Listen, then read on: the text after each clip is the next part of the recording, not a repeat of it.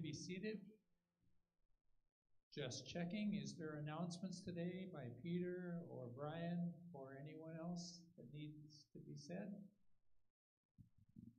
I have one. I did send out an email in regards to youth group. We're going to be, throughout the rest of the summer, splitting the ages to try to decrease the group size, which is so crazy, but also we want to be respectful of all the guidelines that are in place. So we will have 6th through 8th graders and then 9th through 12th graders meet on a bi-weekly schedule just to adhere to all of the social distancing rules that are in place. And is there anything they need to know in preparation for VBS?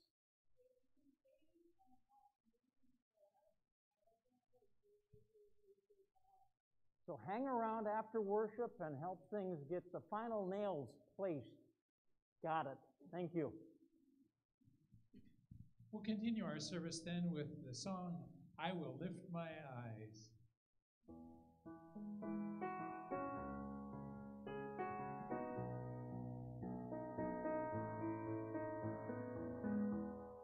God, my God, I cry out, your beloved needs you now. God, be near, calm my fear, and take my doubt. Your kindness is what pulls me up. Your love is all that draws me in. I will lift my eyes to the maker of the mountains I can't climb. I will lift my eyes to the calmer of the ocean's raging wild. I will lift my eyes to the healer of the hurt I hold inside. I will lift my eyes to you.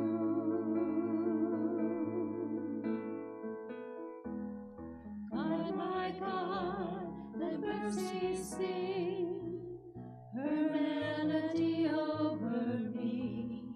God, right here, all I bring is all of me.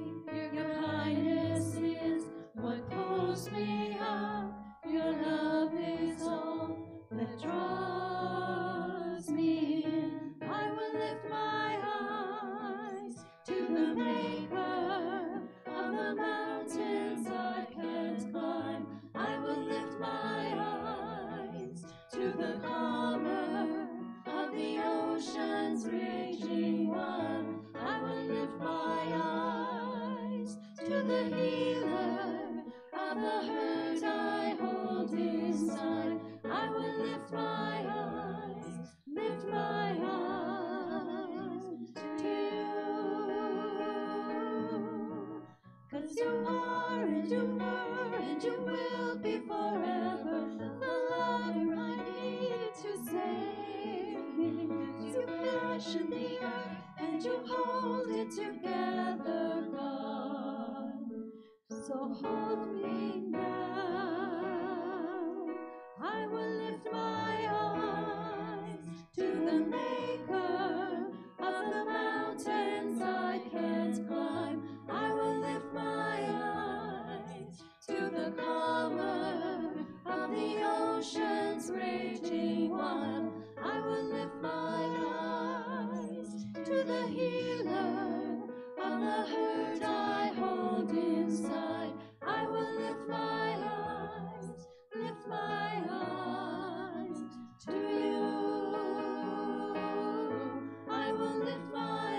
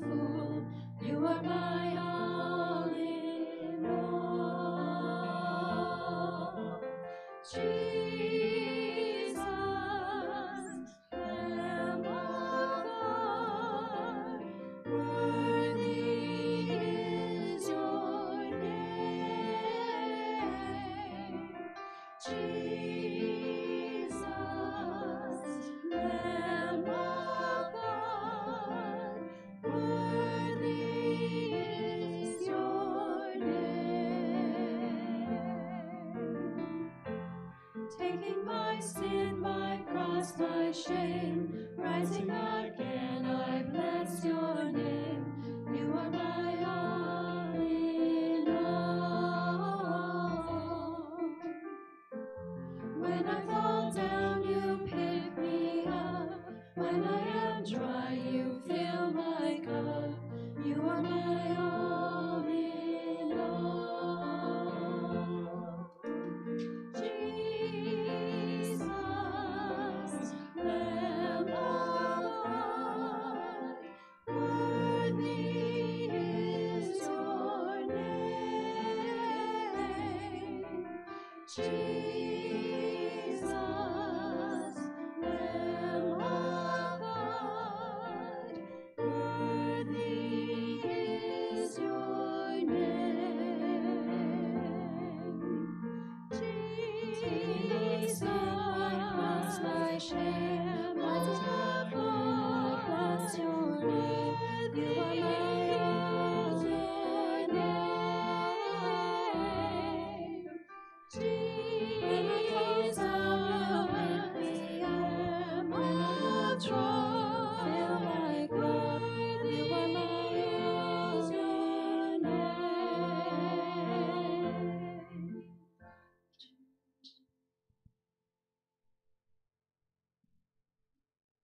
Be to God.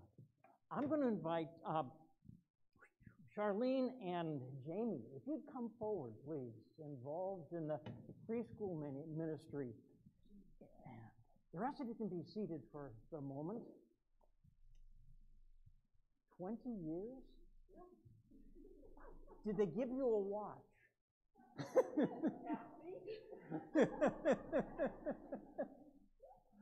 Well, and tell us what's going to be happening. My husband and I, we are moving to Alabama to be closer to our son and grandson. And our house sold in a couple of years, and we have a house down in Alabama, but we've not yet closed on that yet. And so we're kind of going down, and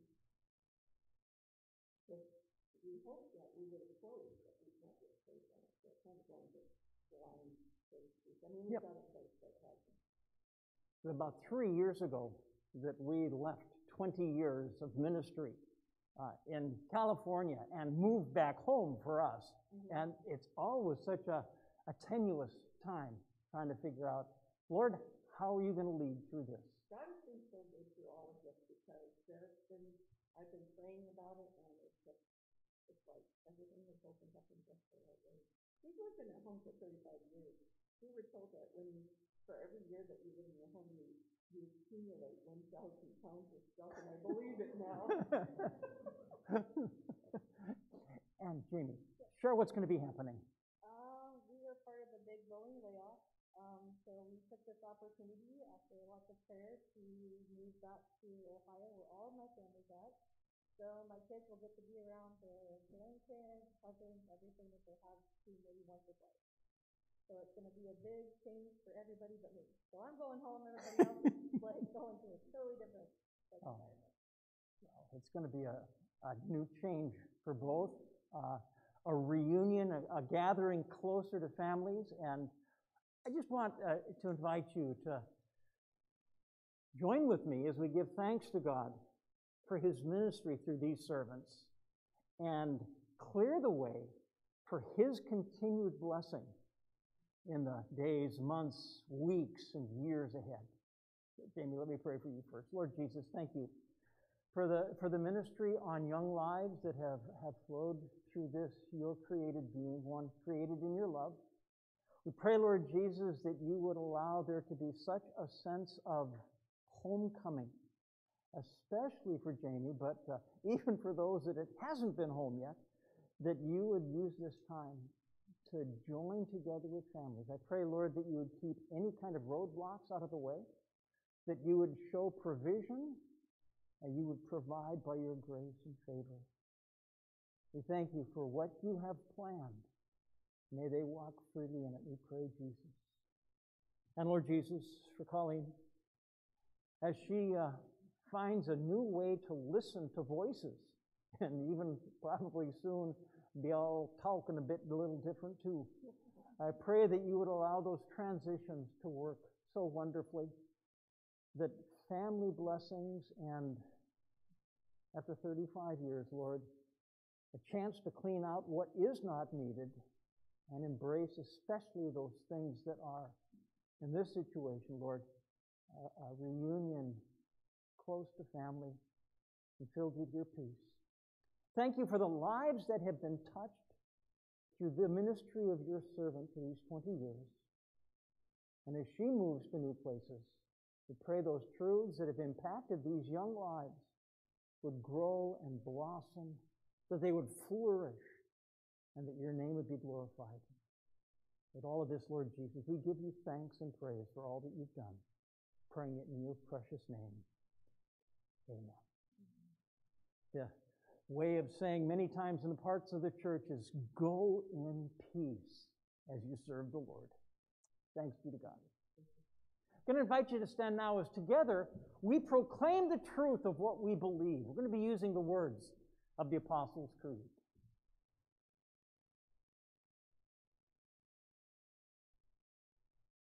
There we go. I believe in God, the Father Almighty, maker of heaven and earth, and in Jesus Christ, his only Son, our Lord, who was conceived by the Holy Spirit, born of the Virgin Mary, suffered under Pontius Pilate, was crucified, dead, and buried. He descended into hell. The third day he rose again from the dead. He ascended into heaven and is seated at the right hand of God the Father Almighty, from where he shall come to judge the living and the dead. I believe in the Holy Spirit, the holy Christian church, the communion of saints, the forgiveness of sins, the resurrection of the body, and the life everlasting. Amen. I invite you now to be seated. And I didn't take a peek to see what the page numbers were. But if you would open in your Bible, or if you didn't bring yours, the one right there next to the hymnal, to the book of Ecclesiastes. We're going to be looking at parts of the first and second, the fourth, the fifth, the sixth, the seventh, eighth, ninth, 10th, 11th, and 12th chapters. We're just going to look at a little bit of it. And I need to get ready a little as we start here.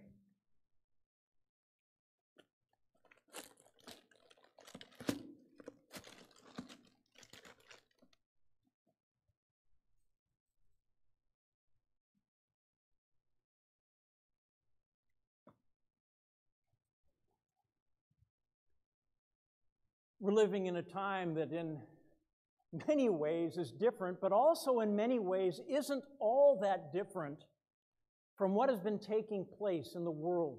As we grace and look through the pages of history, we find the struggles that we have. We're not the first ones to deal with those struggles, with those questions. We may wonder, how is this going to work out? And I've got an answer to that. I don't know. At least not in the short run. I know how it's going to work out in the long run, but right now, I don't know what's going to be happening. I do know that the one who created it all hasn't lost power, and he continues to be in control. Years ago, and I'm talking many years ago, I was alive at the time, one of the first Christian so-called rock stars was a musician by the name of Larry Norman. Anyone remember the name Larry Norman? A couple of you do. You guys are old. His first album came out, and one of the songs on his debut album went, "Nothing really changes, everything remains the same. We are what we are till the day that we die. Nothing really changes, everything remains the same. We are what we are till the day that we die." That's sort of the chorus that he comes back to quite frequently. A little later on in the service, in the song, the chorus, he throws a little but, and the but is, "Unless you know the Lord." It's real quiet in the background, Unless you know the Lord, nothing ever changes.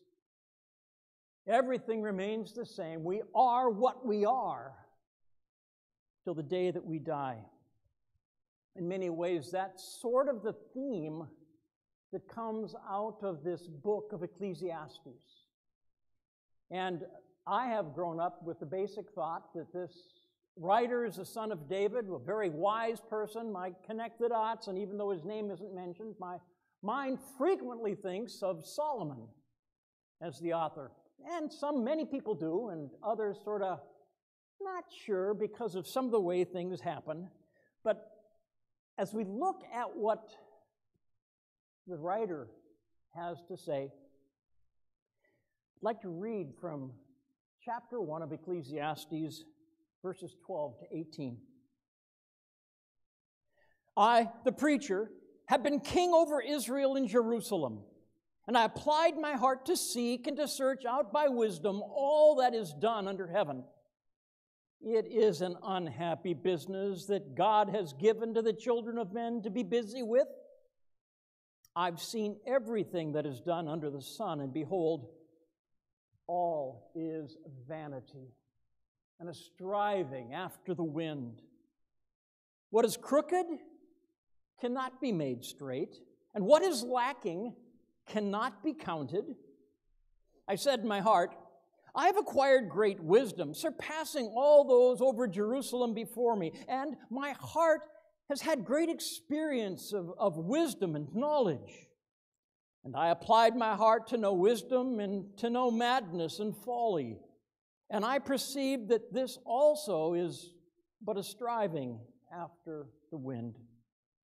For in much wisdom is much vexation, and he who increases knowledge increases sorrow. Let's pray. Lord Jesus, it's sometimes a disappointing kind of word we hear from your Scripture. It's not always sunshine and roses and lollipops. But sometimes there is disappointment.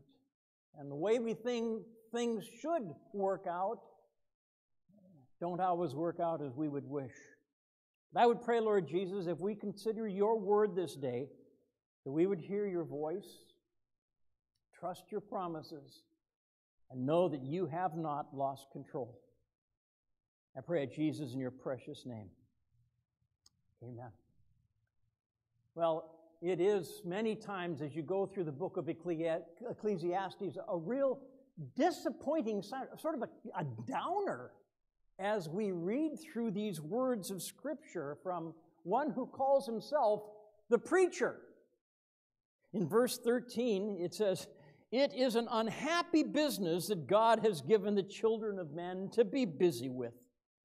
In verse 18, "In much wisdom there is much vexation.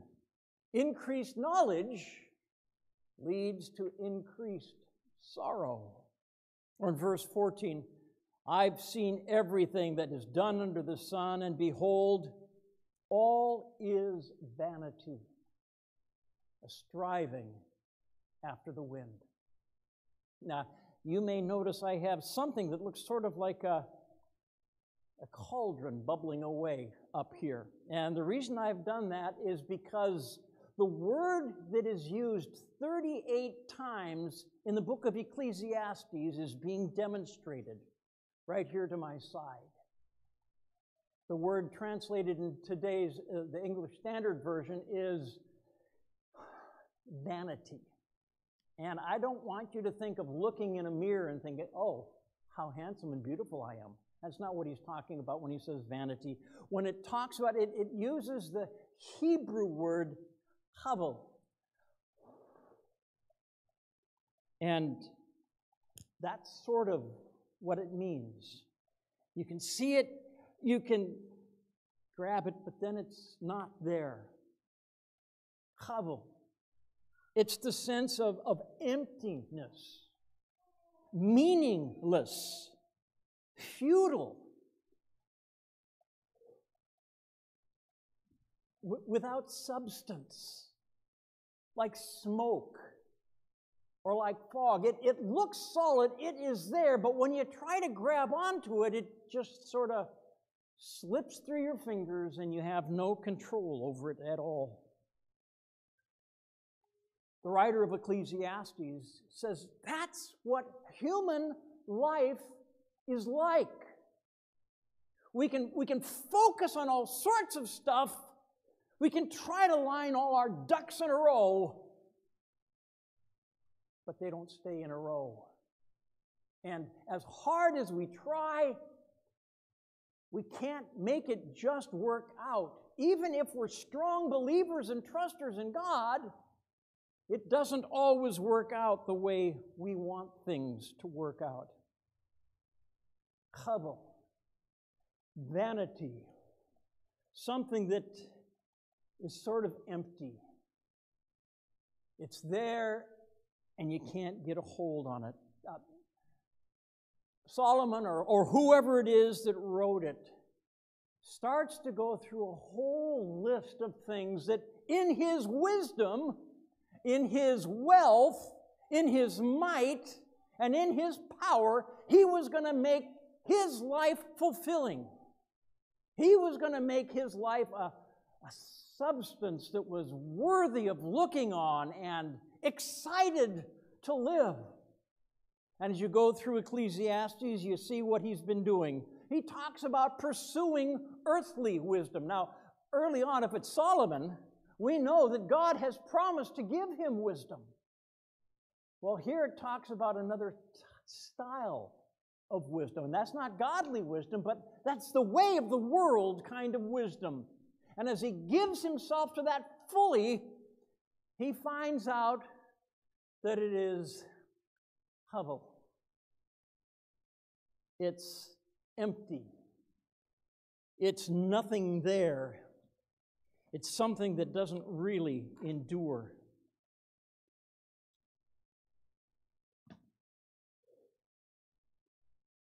You think you can grab it, and then it's gone. So he goes another way. He says, that doesn't do it. I'm going to try for self-indulgence. And he lists out in verses 1 through 11, in the second chapter, a whole pile of things that talks about this self-indulgence and earthly pleasure that he pursues. There's laughter and frivolity. If I can just keep myself laughing, it's going to be wonderful. A merry heart's good medicine. I'm going to medicate myself with laughter and good humor. And when that doesn't work, I'm going to go after alcohol. I'm going to forget the stuff that troubles me. Or maybe I'm going to put myself into building large houses and grandiose estates with pools and forests that he's planted. And not only that, I'm going to get into breeding the best of animals. And not just animals. I'm going to buy and sell slaves so I can breed my slaves to take care of my animals. I'm going to do all these things. In fact, I'm going to gather together as much silver and gold and entertainment, and I'm even going to have a fabulous harem. For a guy who's supposed to be the wisest guy of his time, if it is Solomon, 300 wives is not a wise thing to do. I have a hard time being a decent husband to one. And then a harem of another 700 who are his boy toy playthings. That somehow this is going to give him fulfillment. And you know what he finds out? It's just hovel.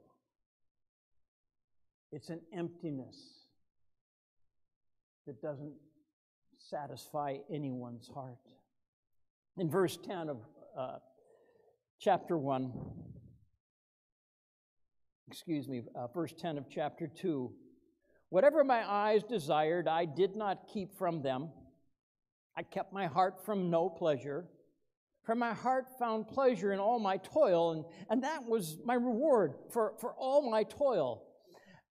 And yet it was all pebble. It was all vanity. It was all an emptiness that I couldn't grab onto. And striving after the wind, there was nothing to be gained. Sadness that comes from him. When we lived in California, Salinas wasn't the wealthiest of areas. Wealthy when it comes to produce. Half of the head lettuce and leaf lettuce that is grown for our country comes from the Salinas Valley. It was really great for that, but it was a pretty poor financially area. Unless you went about 15 or 18 miles over to Monterey and then to Pebble Beach and Carmel. And occasionally Gail and I would get away from the slums where we lived and just enjoy a day over in the beautiful Monterey Bay area. It was wonderful. And one day I saw this dressed out Mercedes-Benz. And it had a bumper sticker. You don't usually see bumper stickers on Mercedes, but this one had a bumper sticker. And on the bumper sticker it said, "The one who dies with the most toys wins." He was pretty happy with his toy. That's not the message of Ecclesiastes. The message that we get in Ecclesiastes is this: the one who dies with the most toys is still dead. All the stuff that we do to try to fill our lives, apart from following after the heart and the plan and the desire of God, all those things that the world said is phenomenal to have, they're not going to last, especially into eternity. The writer says, "I tried living wisely." But you know what I discovered? He says, the wise man's end is the same as the fool's end. We die. And within years or decades, nobody remembers our name. It was sort of a downer for the preacher. He said, "I worked real hard. I wanted to gain much wealth. I wanted to be highly respected. But all that money I've earned, all the possessions I have, when it comes to the end of my life and it gets passed on to someone else, who knows whether they're wise or a fool? Who knows what's going to happen?" And he was real disappointed because even though my dry ice has cooled down my water so much that I don't have the bubbling fog anymore, that sense of emptiness, that vanity is still there. You think you're important? You may be to your spouse, maybe to your kids, or maybe you're not. For a half dozen years, I was associate pastor at my home congregation down in Burien. And the senior pastor was a man who was so important in my life, so much so that when I was ordained, I got permission from the bishop, ALC, to allow Pastor Anderson to be the ordinator, the one who laid hands and ordained me into pastoral ministry. And I actually, years later, got to spend 6 years working together with Pastor Anderson. And he was talking about a man that he did a funeral for. He became very wealthy, had a lot of stuff. But when it came time for his funeral, there were 5 people there. Pastor Anderson, the fellow who ran the mortuary, the wife, a son, and a daughter. And the wife and the son and the daughter said, "We want to stay here and watch you lower the casket into the ground." Now, not many people do that, but they were willing to do that. So they stepped back and they poked the buttons, and slowly the casket descended its journey into the ground. And then the wife said, I want to wait, and I want you put the cap, the cover, on the vault. So they got the heavy machineries, and they got it adjusted and slowly lowered the cover over the casket. And then she said, we want to watch you put the dirt in the grave. They could see where this is going, and so they kept her, and pretty soon all the dirt was there, and now the sod was laid on top. And after it was all done, and Pastor Anderson was standing off to the side watching, wife, son, and daughter joined together in hand, and they danced on his grave. They were so glad that that man was dead and buried, and they were never going to have to deal with him again. Not the kind of funeral celebration that we would want. This man had it all. At the end of his life, the only joy that came was when his wife and children could dance on his grave. Hell, emptiness, vanity. When we read through Ecclesiastes, we find out that there's a couple things that we know of. And that is, there's this thing that God has created, and it's called time. And there's nothing that we can do to stop time. Moment by moment, minute by minute, hour by hour, day by day, week by week, time keeps going on. And it has an effect on us. I used to say I'm not half the man I used to be. Actually, I'm about 2/3 more than the man I used to be. Time has had an effect. My big chest has sort of lowered a little bit. And now it's a bigger belly and a bigger waistline. Time has that kind of an effect on us.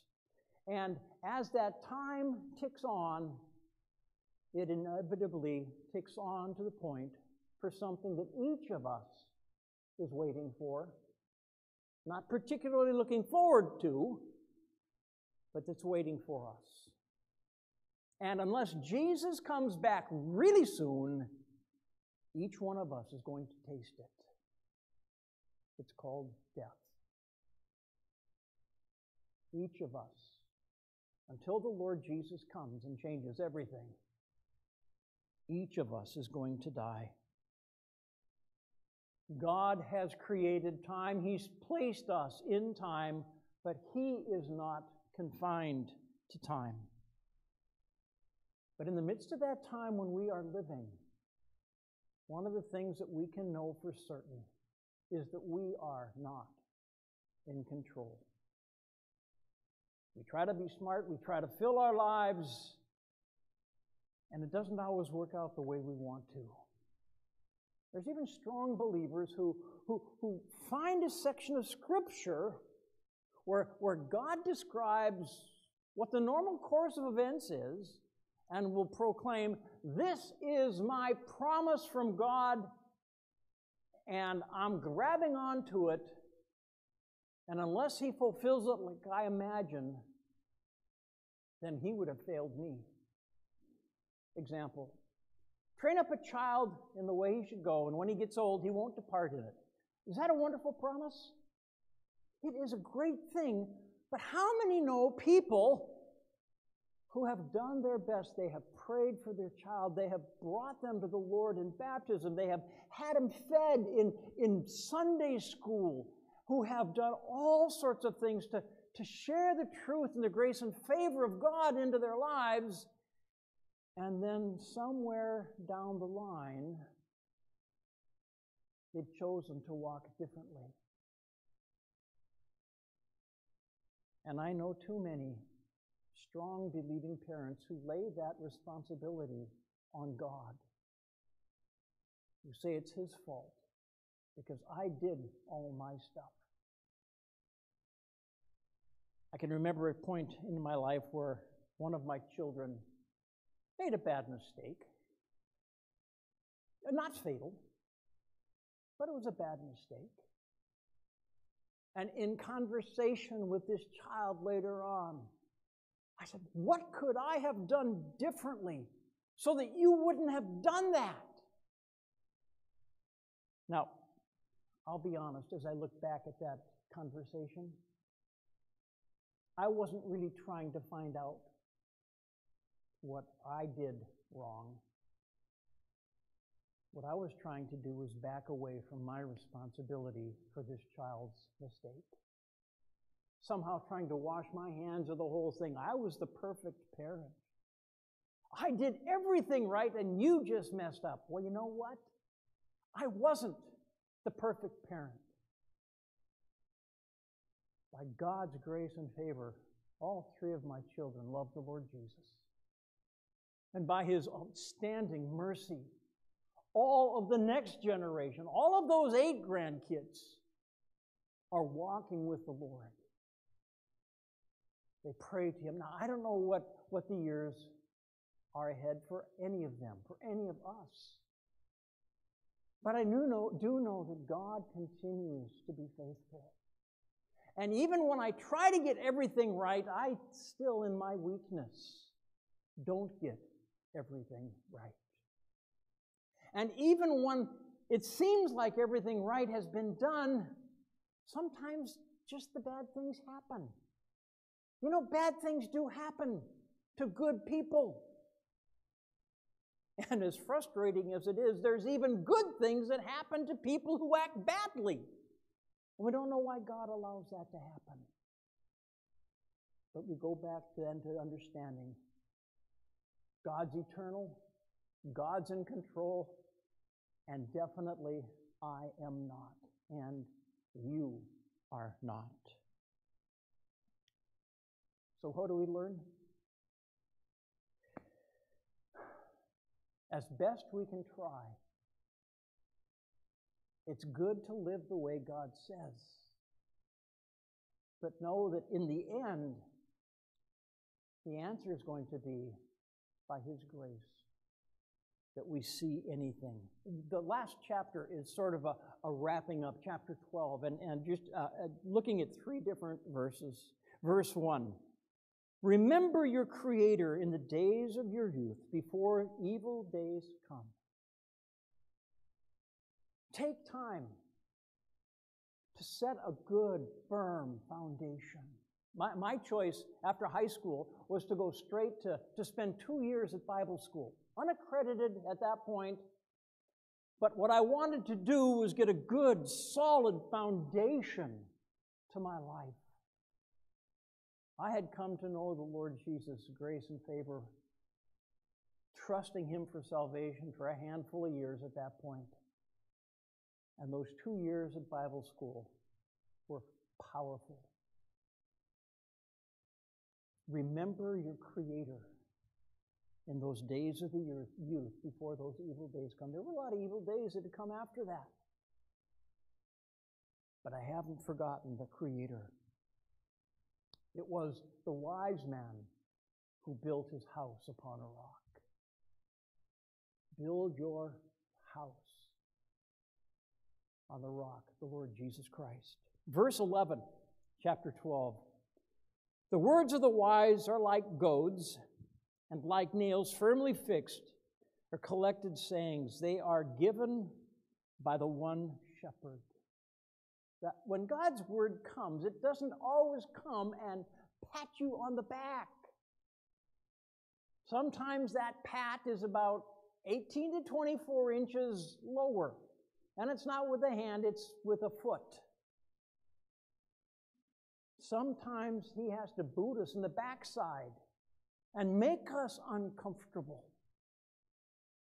As I would teach confirmation, and I would talk to our young kids about what was the work of the prophet.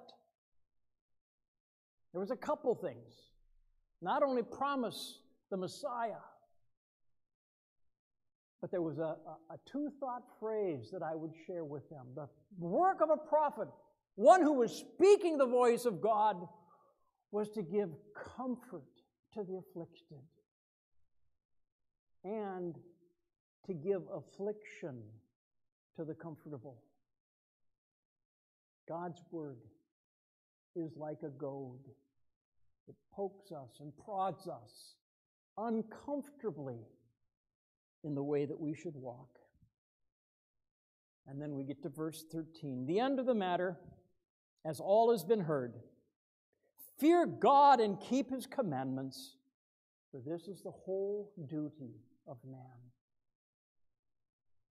Have your trust. And when it says fear, it's not so much talking about shaking in your boots, but it is talking about putting your trust in him.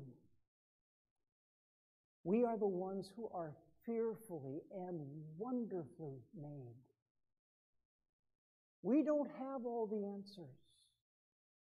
And when we look back on life and realize that some of our life has been gold and some of it has been mud, we realize that that's not what brings us to heaven anyway. What brings us to heaven is the one who's chosen to go to the cross, to pay the penalty for our mistakes, to forgive us for our transgressions, for those many times that we've missed that perfect mark, to trust that God knows what's going on. Next week, we're going to look at one chapter in Ecclesiastes. It's the third chapter. I'd invite you to read up on that this coming week. You might even want to go back into your ancient stacks of vinyls and see if you can find the Byrds record. You know what I mean? To everything, turn, turn, turn. There is a season, turn, turn, turn, and a time for every purpose under heaven. Let those words of Ecclesiastes 3 be preparing your heart as we look next week at how God is with us right where we are. I would pray, Lord Jesus, that even in the midst of those times when we have failed so miserably, when we thought we've done it right and yet somehow still messed up, when we see that so many things that we've chased after are too often empty and meaningless, we pray, Lord Jesus, that you would continue to give us confidence, not in ourselves, but in you who have come to save failures like us. Give us, Lord Jesus, by your Spirit's presence, power to believe your promises now and always. I pray, Jesus, in your precious name. Amen. I'm going to invite you to stand as we conclude with a time of prayer. There is a pile of things that need prayer. Now, for those of you who have been praying for our son David, I want to thank you so very much. He was doing really good, and then on Thursday sort of took a southern turn, and he's back in the hospital for we don't know how many days yet with an infection that has been drained and is working on. But we've got stuff going on the West Coast. Seattle is in flames, and anger rules, it seems. People that need protection. People that may be close and dear to us that, like my son David, need God's healing hand of grace laid upon them. And one of the things that I'm going to invite you to do is don't leave just the verbal prayer to the pastor up front. But if there's things that God lays on your heart, be bold and speak those prayers that we might also join with you. Let's pray. Heavenly Father, we thank you for your love. We thank you, Lord, that even in those things that seem so empty when we look back, you don't discount us for those mistakes, those wrong chasings. But instead, Lord, you forgive us and you love us and you call us to peace, even with our mistakes. to peace in your perfect presence. Lord, help us to yield those failures to you and thank you for your forgiveness.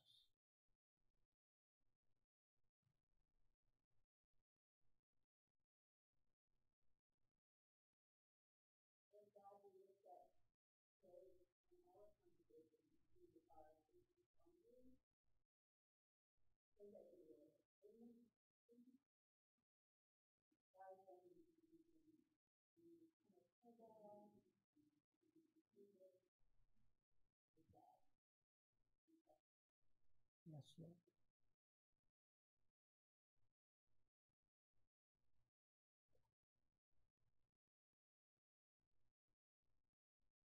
We thank you, Lord, for the opportunity to touch many young lives in these next days through Vacation Bible School. We pray, Lord Jesus, for your Spirit's guarding and protecting of those little lives, as well as the ones that are ministering to them. With the rampant disease it surrounds, we pray protection upon these young lives. We pray protection, Lord Jesus, for those who minister to them. We pray, Lord Jesus, that if they're infected with anything, it is an excited faith in you, Lord. Bless this time together. Bless those teachers. Guide and keep them, Lord Jesus, we pray.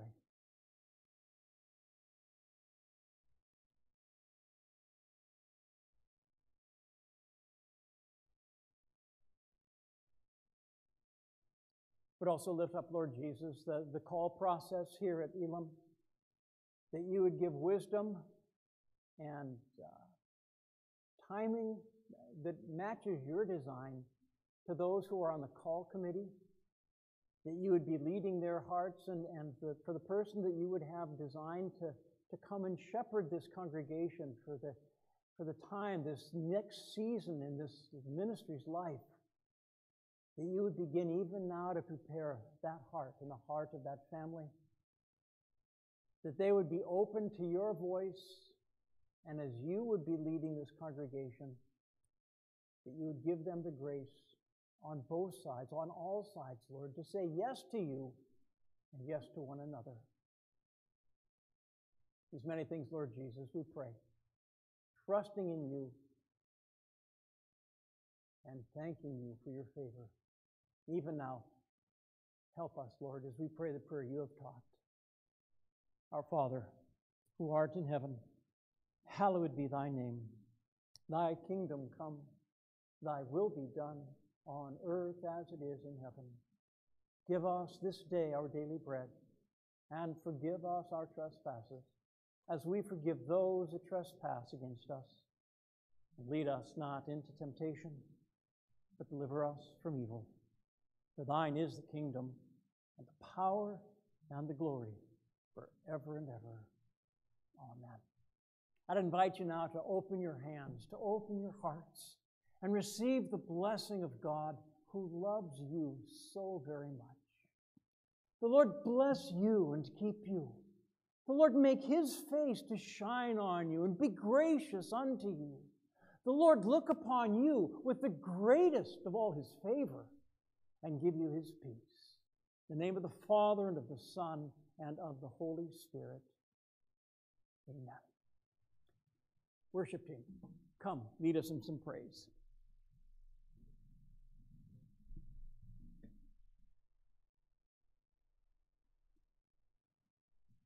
Be thou my vision, O Lord of my heart.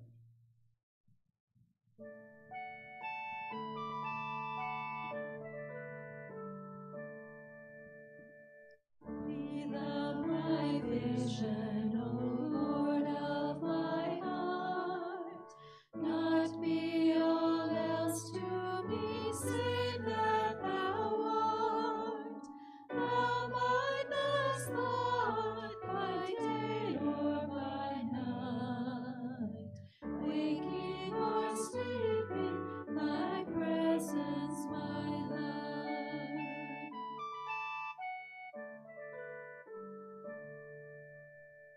Be thou my wisdom, and thou my true word. I ever with thee, and thou with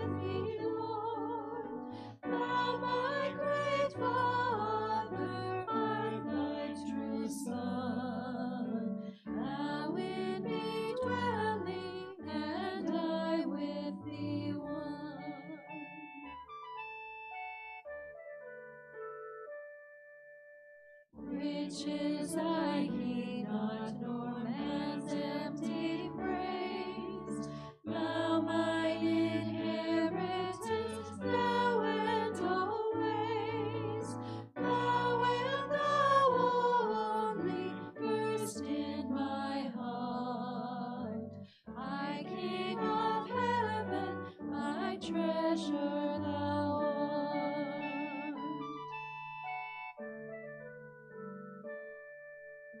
My King of heaven, my victory won.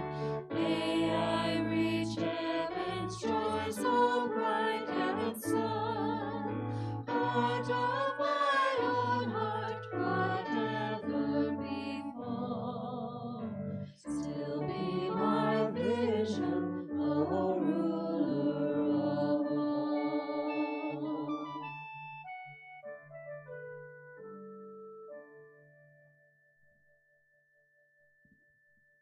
Again, I invite you, if you're able to stay for a while and help get things all wrapped up for the preparation for Vacation Bible School.